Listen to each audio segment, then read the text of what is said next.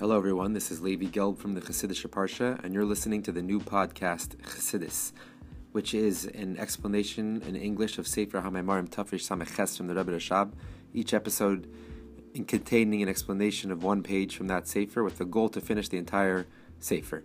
And at the beginning of every episode, we'll also have a synopsis of the previous episode. You'll also notice in the description for that day's episode, there'll be a short synopsis in English, and also there'll be a link there to become a monthly supporter to make this show possible. Please tap the link in that description or visit anchor.fm/Levi Gelb to become a monthly supporter. Thank you very much for listening, and I hope you enjoy. 3 lines on the top on page Lamed Beis 32. It says in the Zohar that the head is not fixed, is not enclosed. So what does that mean? Meaning the head refers to the Gimel Rishenis, the 3 higher levels of that level, meaning the intellectual faculties of that level. They are not they are not fixed. What does that mean? They do not become clothed in garments. That's the idea of a tikkun. They don't become fixed up and dressed up, so to say, within the garments of the lower level. Only the 7 lower levels of any level descend and become enclothed in the next level. And from these 7 lower levels from the Zayin Tachtenis, that becomes the revelation to the lower level, to the world. As explained about this in another place, about concerning the difference between Gan Eden and the world.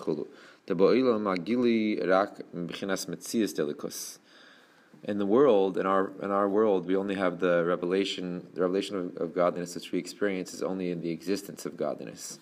We know that godliness exists because we look at the world and we see that that vegetation grows and that the planets are moving, and that this physical world, which is just a physical piece of matter which has no life in and of itself, but we see that it has life. We look at the world and there's life. Things are growing, things are moving. That shows us that there must be a godliness behind all this. But it only reveals to us the existence of Hashem, the existence of godliness. But even this existence of godliness is very concealed. You have to think about it. You have to contemplate and concentrate and think, wow, what is making all these things happen in the world? There must be an existence, there must be some godly energy making this happen. But in Gan Eden,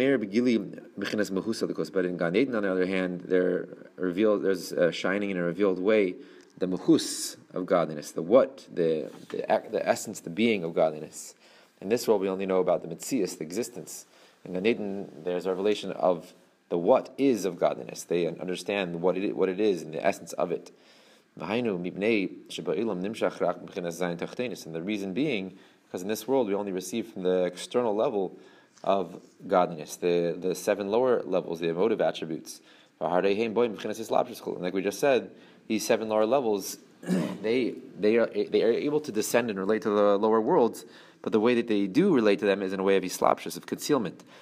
They become enclosed in those worlds in a concealed way, just like a garment which conceals over that which is or whoever's wearing that garment. But in Gan Eden, there's a revelation of the Gimel Rishenis, the 3 upper levels, and those levels are totally above being clothed in a way where they become concealed. It's a very intense revelation, and therefore the way that they're revealed is not in a way of concealment. They become totally revealed, and therefore in Gan Eden, where you have that revelation of these 3 higher levels, therefore they experience a revelation of the mahus of godliness. They understand what godliness is, and not just that it is. They understand what it is. So we can conclude from this that the revelation into the lower levels is only from the external aspect, this external part of the higher level of Gamzeh. And the second part is that this lower revelation is only descends to the lower level through an intense concealment and a hiding of that lower level. So like we said before, there's two aspects here. The external part of the higher level is what is drawn down and can relate to the lower level, and even that external part has to go through a concealment and contraction to relate to go down to the lower level. And now we're going to bring in a very interesting analogy to understand this, physical analogy to understand these two processes, or this general process of going down and descending from a higher level to the lower level. We'll understand this by way of analogy in a person,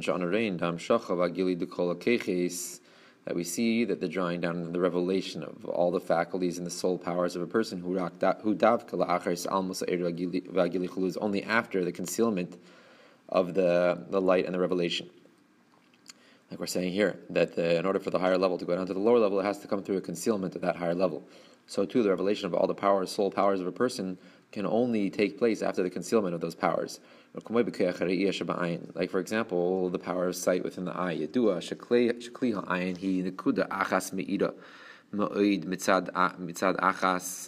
That it's known that the vessel of the actual physical eye is just a nekuda achas me'ira, one point that shines a lot mitzad achas, from one side, from one direction. And from the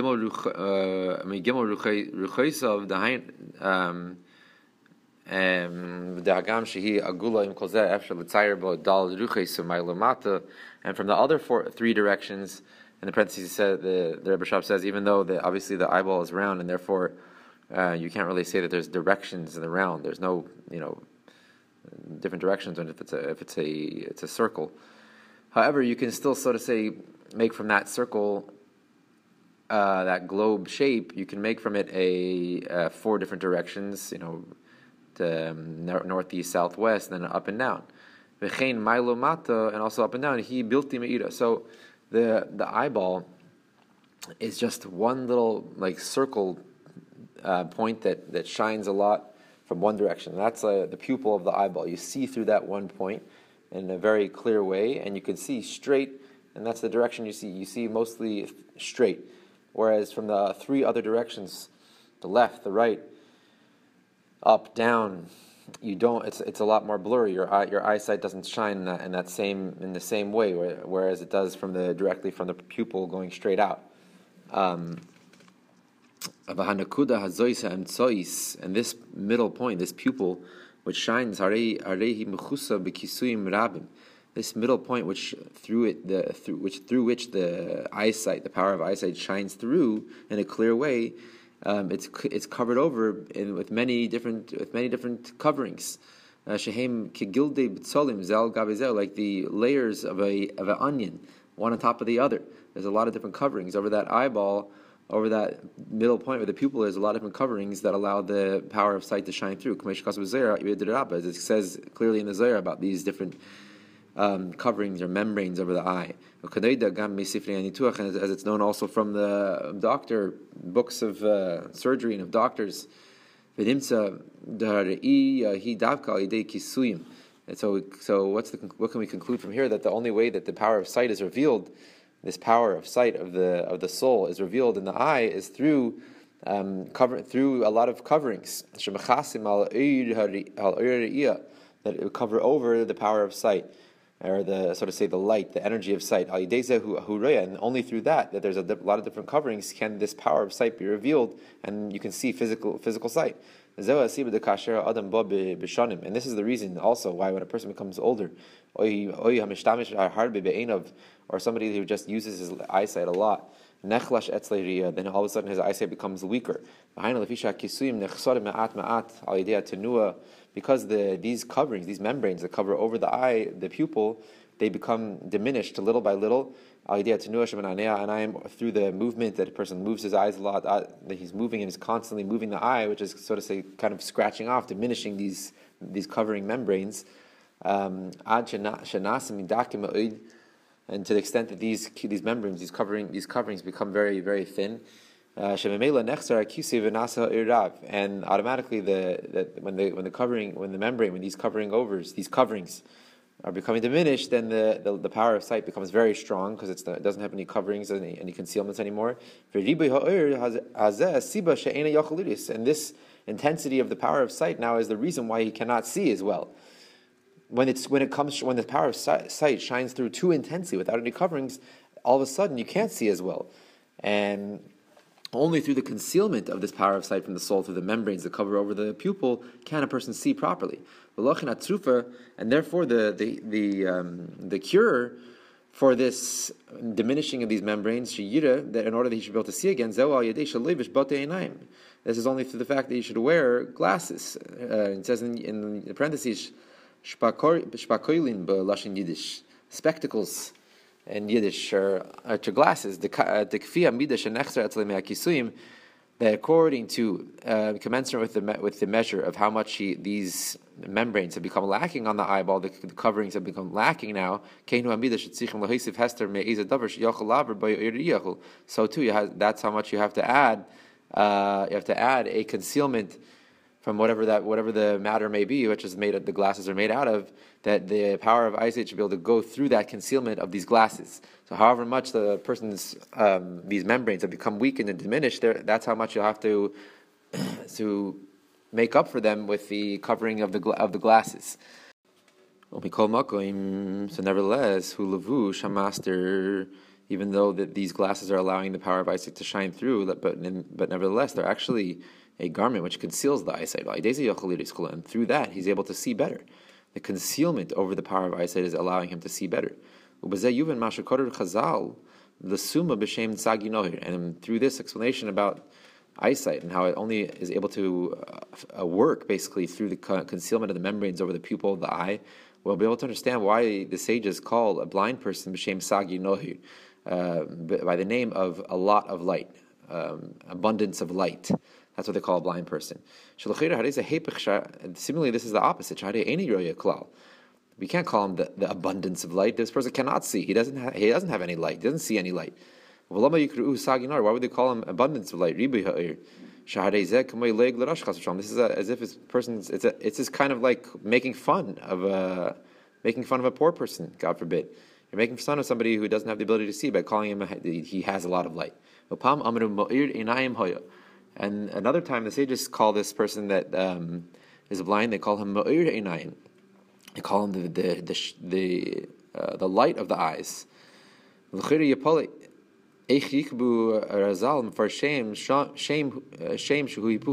So seemingly this is a wonder. This is wondrous. How could the sages and the commentaries of the sages establish a name to call a blind person by this name, which seems to be the opposite of what really this blind person is? He's not the abundance of light. He's not the shining of the eyes. He doesn't see any light. But according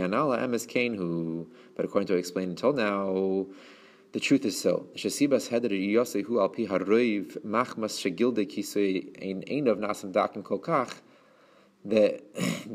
reason for his lack of sight, most of the time, and the reason for the person's lack of sight is because the membranes, the coverings of the eye, of the pupil of the eye, become very thin, so thin, and to the extent that he cannot see master gamken. He can't even see through the glass, which conceals a little bit, the glasses basically. And therefore he's called the light of the eyes. His eyes shine too much, and therefore he can't see. The revelation of the power of sight of the soul can only come through the concealment of that power. The concealment of that power of sight. The membranes covering over the pupil of the eye. Somebody that loses those membranes so much that the glasses can't even make up for it. So the power of sight is shining so much in his eyes that he cannot see now. There's nothing that's channeling that intense power of sight through these coverings of the membranes of the eye.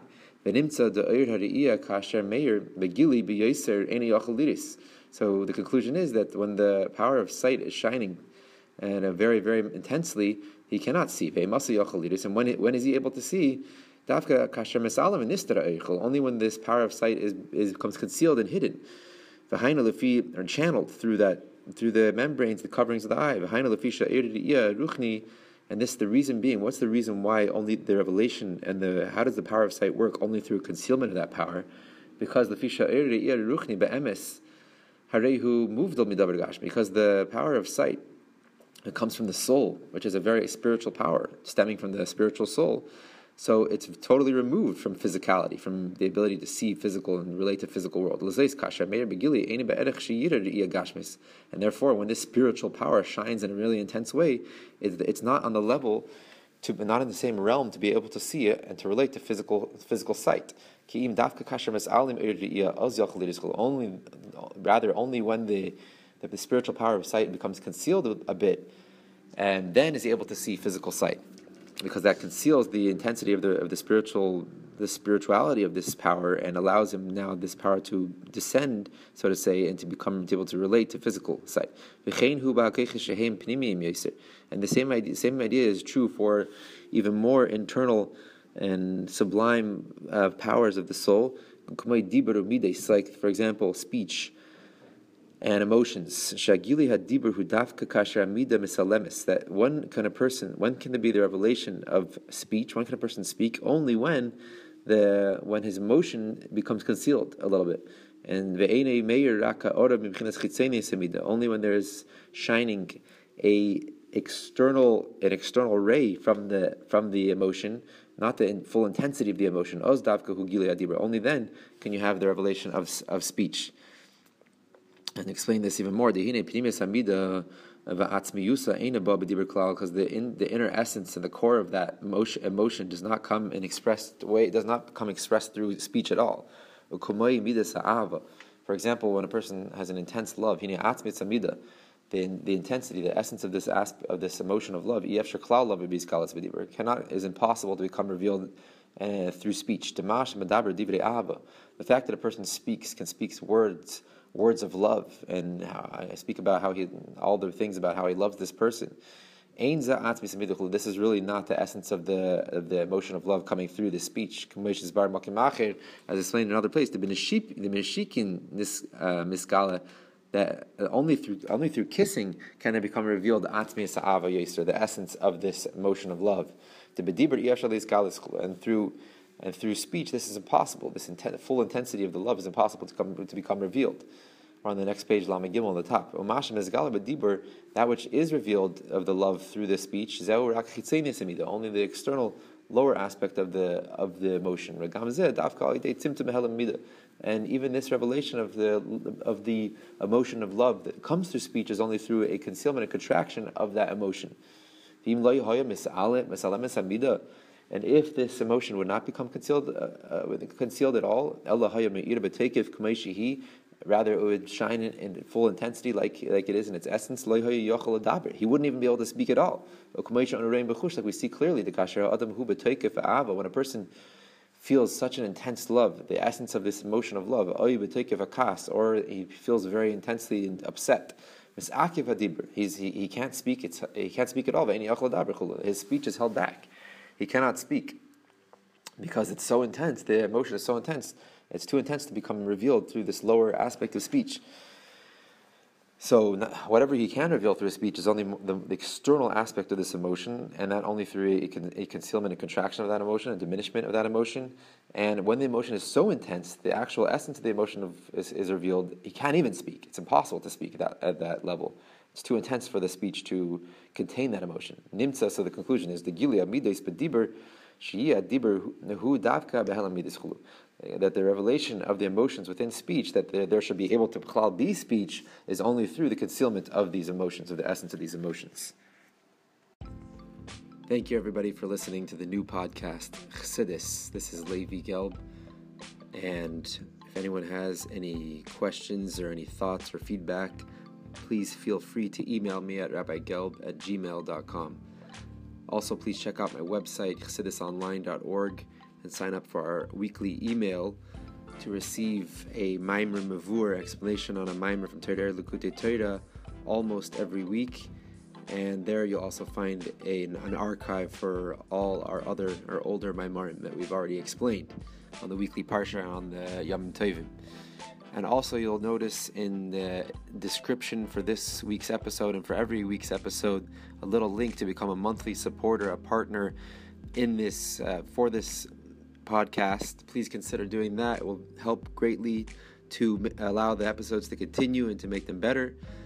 And you can also dedicate an episode in honor of memory of something or of a simcha, And to do that, please email me at rabbigelb@gmail.com, and we can mention that at the beginning and at the end of that episode. Thank you very much.